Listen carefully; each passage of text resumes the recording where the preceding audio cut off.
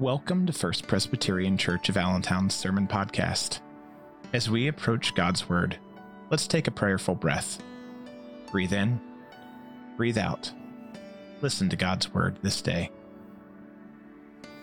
Our first scripture reading comes from the book of Amos, chapter 5. Alas for you who desire the day of the Lord. Why do you want the day of the Lord? It is darkness, not light. As if someone had fled from a lion and was smitten by a bear, or went into the house and rested a hand against the wall and was bitten by a snake. Is not the day of the Lord darkness, not light, and gloom with no brightness in it? I despise your festivals, and I take no delight in your solemn assemblies. Even though you offer me your burnt offerings and grain offerings, I will not accept them. And the offerings of well-being of your fatted animals I will not look upon.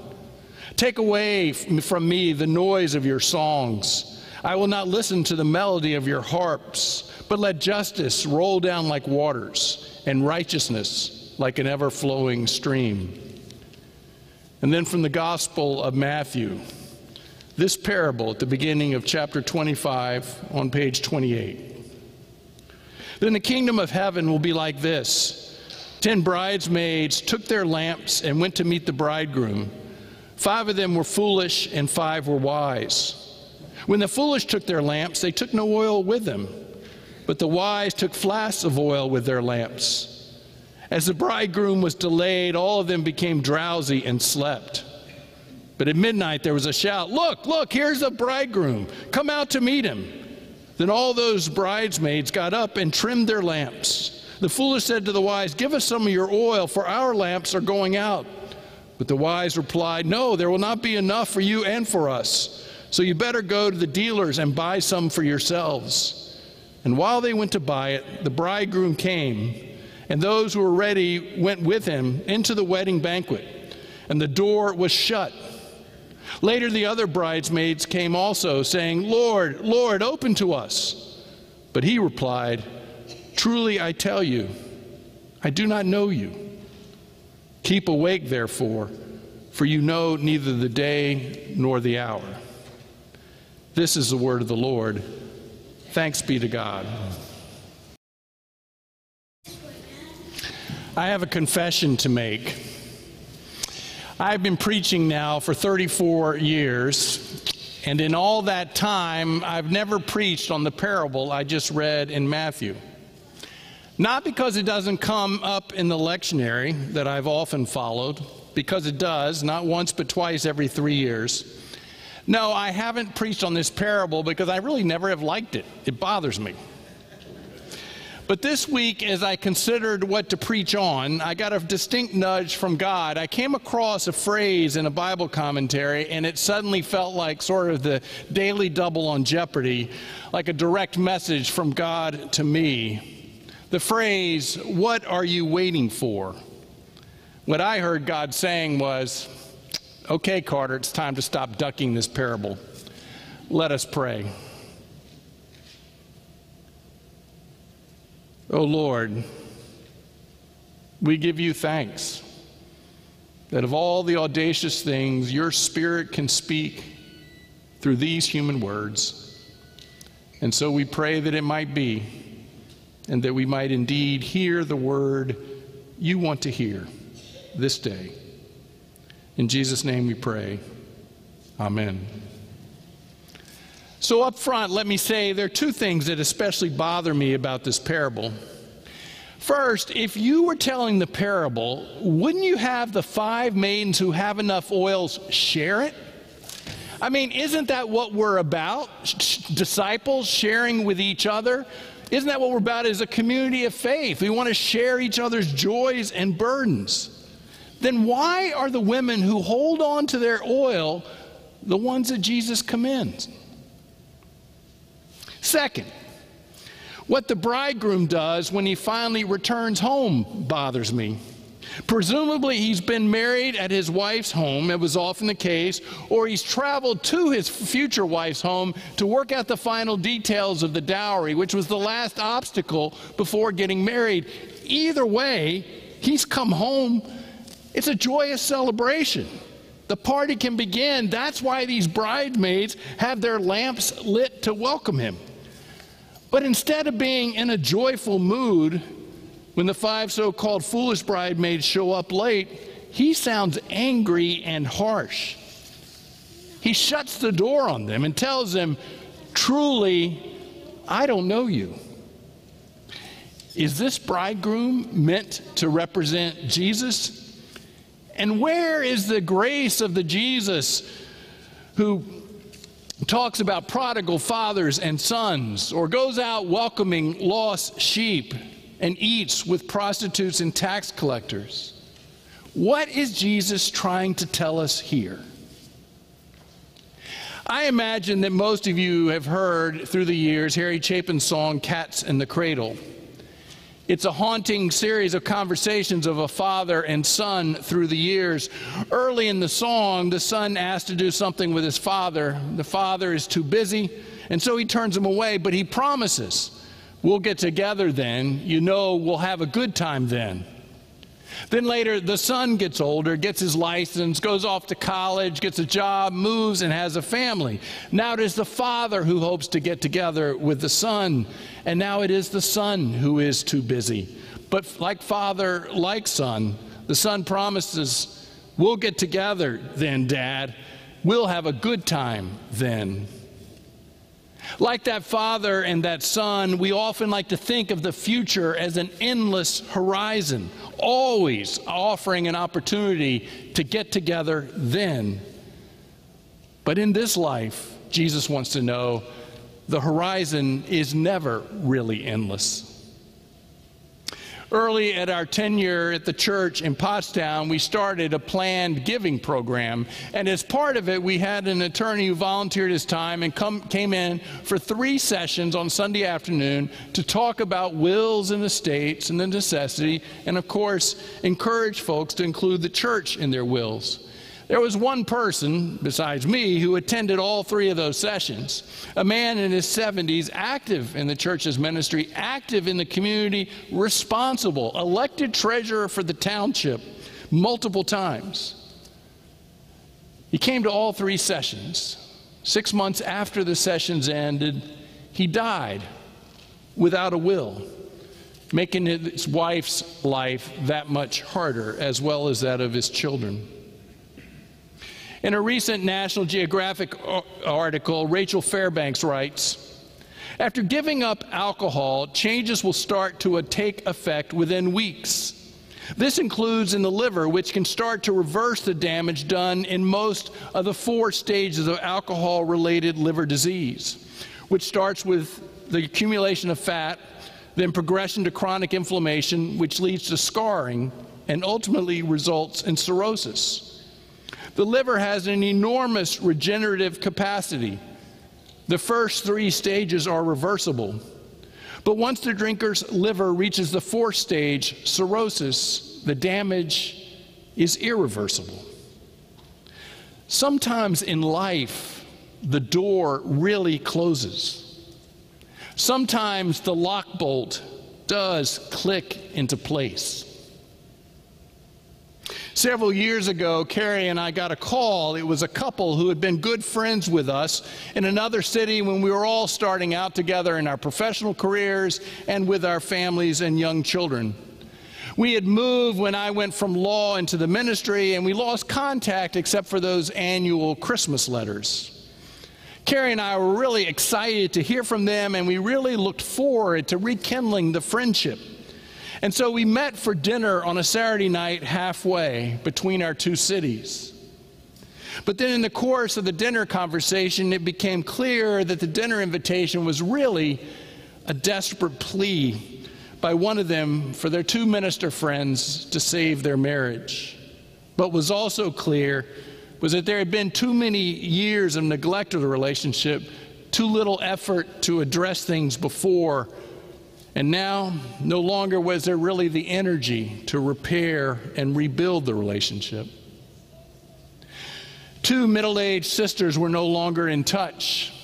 It had not always been that way, but there had been words at a holiday celebration that neither sister could take back. and neither sister could forgive. The exchanges of anger and resentment continued in volleys back and forth until the sisters stopped talking, stopped visiting each other, stopped communicating at all. No longer did they gather at the holidays, no longer did they gather at all. And the breakup took a life of its own year after year.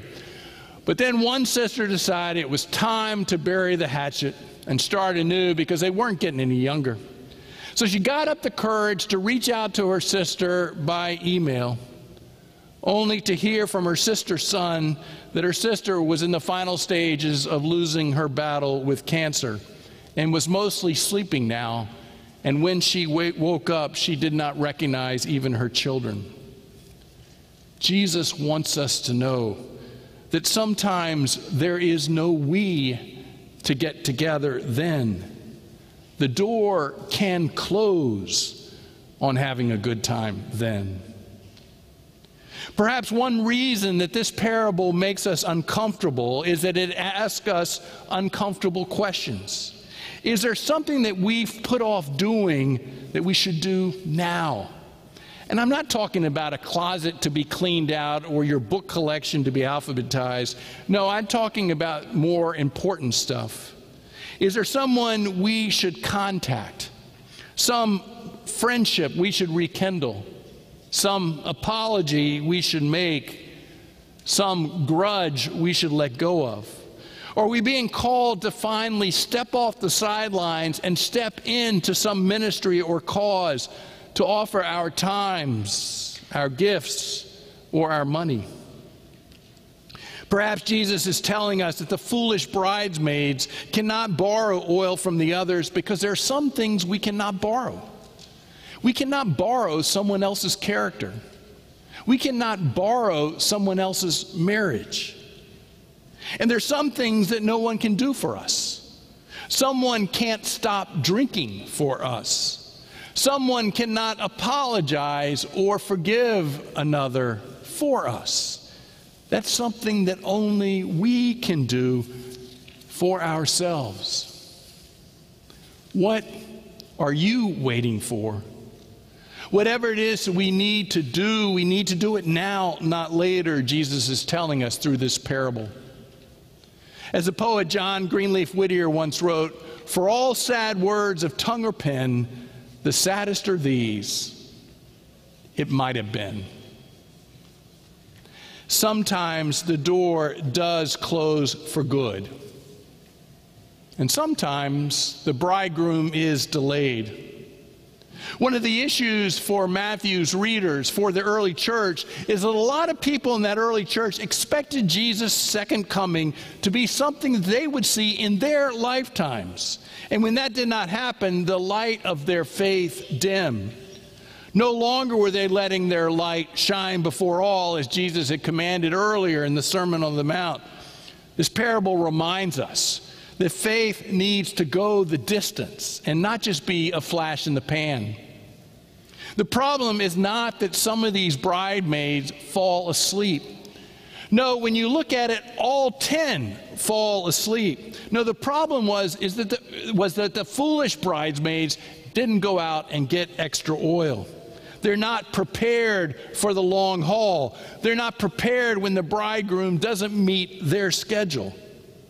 What Jesus is calling for in this parable is persistence in our faith. Persistence, but not perfection. Inevitably, we will get drowsy like all of these bridesmaids. There will be times when our faith is depleted, times when we fall short and our lives lose their glow, times when what we do and say no longer reflect the light of Christ to the world. The question is, what are we doing to replenish the oil, to replenish our resources, to replenish our faith?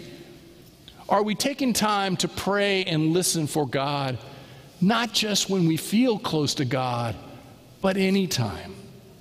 Are we coming to worship regularly, not just when our faith is burning bright, but especially when the oil is draining? Are we gathering with other Christians for fellowship and support? Are we serving others? These are all ways that we replenish the oil of our faith so that we have something extra when the waiting and delays and struggles come, as they inevitably will. None of us have enough oil to last. To go the distance, we need to keep replenishing it. We need to be replenished by the one who is the source of the light we are called to bear. We keep our light shining in anticipation of the bridegroom's arrival, not just for a day, but day after day. As the poet Wendell Berry has said, whatever is foreseen in joy must be lived out from day to day. Vision held open in the dark by our 10,000 days of work. What are you waiting for? And are you ready for the waiting? Knowing that Jesus is asking us these two questions in the parable has really changed my view of it. But it's a third related question that has made even more difference. Not just what are we waiting for, but who are we waiting for? It's easy to forget that these bridesmaids are not waiting for the return of someone they fear, a tax collector or a tyrannical master, for example. No, they're waiting on the bridegroom, because then the party can begin. In the same way, it makes all the difference for us to remember who we are waiting for. I don't know if when Jesus told this parable, he meant the bridegroom to represent him. Scholars disagree on this, but I know that the one we are waiting for is a one who loves us deeply and infinitely. The one we are waiting for is not an IRS auditor. It's not a take no prisoner boss. No, the one we are waiting is one who loves us so much that he thinks we're worth dying for. He loves us so much that he's not willing for us to remain the way we are, holding on to our sins, holding on to our fears, holding on to our grudges. He wants to make us new. Who are we waiting for? The one who shows up, not just at the end of history, not just at the end of our lives. No, he shows up here and now in the midst of history, in the midst of our lives. Not too long ago, a longtime friend was enjoying retirement and wintering in Florida when slow changes in her husband's moods and cognitive levels and physical energy suddenly accelerated. Almost overnight, it seemed, there was a rapid deterioration of his mobility and his cognitive condition. Suddenly, she knew that she needed to get back home and to their doctors back in Pottstown as soon as possible. Far from them, all we could do, Carrie and I, was to pray for them as they got on an Amtrak train for a harrowing journey back home. Carrie did text her, "The Lord is near to you. Look for him." Our friend would say later how helpful that reminder was. She was scared, but she looked for Christ along the route, and he began to show up. He showed up in the Amtrak attendants who took her husband to the bathroom because he could no longer stand on his own. He showed up in the friend who met them in the train and helped her convince a stubborn husband that it was time to go to the hospital and not go home. She spotted Christ's presence in the medical and housekeeping staff with their kindness and patience and skill. And she felt his presence when she gathered with her community of faith again and broke down and wept. The medical issue was an aggressive brain tumor. Surgery and chemo were the course of treatment, and they were in for a long journey. But that they would not face it alone, they knew in their heart of hearts. As Taylor shared with the children, much of life is waiting. But that does not mean that we just passively wait. No, there are actions to take, not then, but now. We need to be prepared to go the distance, Prepare to seek extra oil so that our lights can shine no matter how long that wait is. But never forget, friends, that our waiting is never in vain. The Lord is near. He shows up. Look for him. Amen. Thank you for listening to First Presbyterian Church of Allentown's Sermon Podcast. We hope you'll join us for worship on Sunday morning. For more information about our congregation and our ministries, please contact the church office. Now go in peace.